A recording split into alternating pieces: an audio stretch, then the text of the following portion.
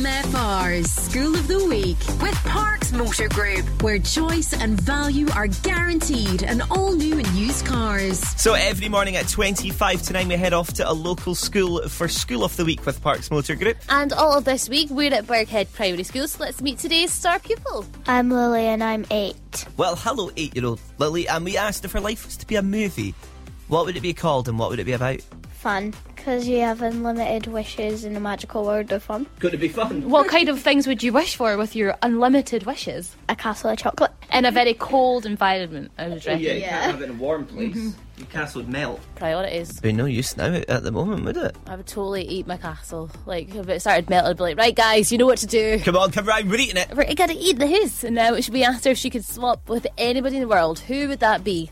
The Queen, so I could see inside the palace and wear a crown. But one rule to make up as the new queen, what would it be? Everything has to be fun.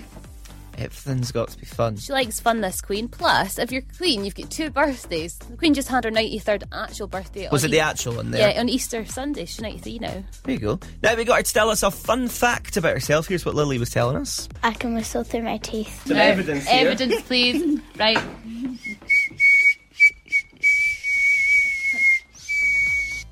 Yeah. That's Jingle Bells, isn't it?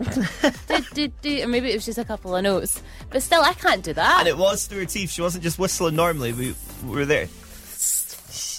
Nah, it's not happening. I've not got a gap between my 2 front teeth. Nah, it just sounded like a snake. Now, we also asked her if she had one question to ask, then now would be the time to ask it, and we would do our best to try and answer it. Here is her question. Why is orange jam called marmalade? Well, Lily, I'm glad you asked. Now, we found this out earlier on this morning on Fact of the Day. But why is it, Grace? Right, there is a kind of like a shorter version, so don't worry about this. So the Romans learned from the Greeks that if you added fruit to cooked and cooked it with honey, it would set and then your fruit would last longer. And the word melimelon in Greek means honey fruit, which then changed in Portuguese is to marmelo, and in time marmelo changed to marmelada, thus resulting in marmalade. Lily, I hope that has cleared it up for you this morning. Just blame the Greeks. That's why we have marmalade. It's the Greeks' fault. Or just call it orange jam, whatever you want. That was Lily, and she goes to Burghead Primary School.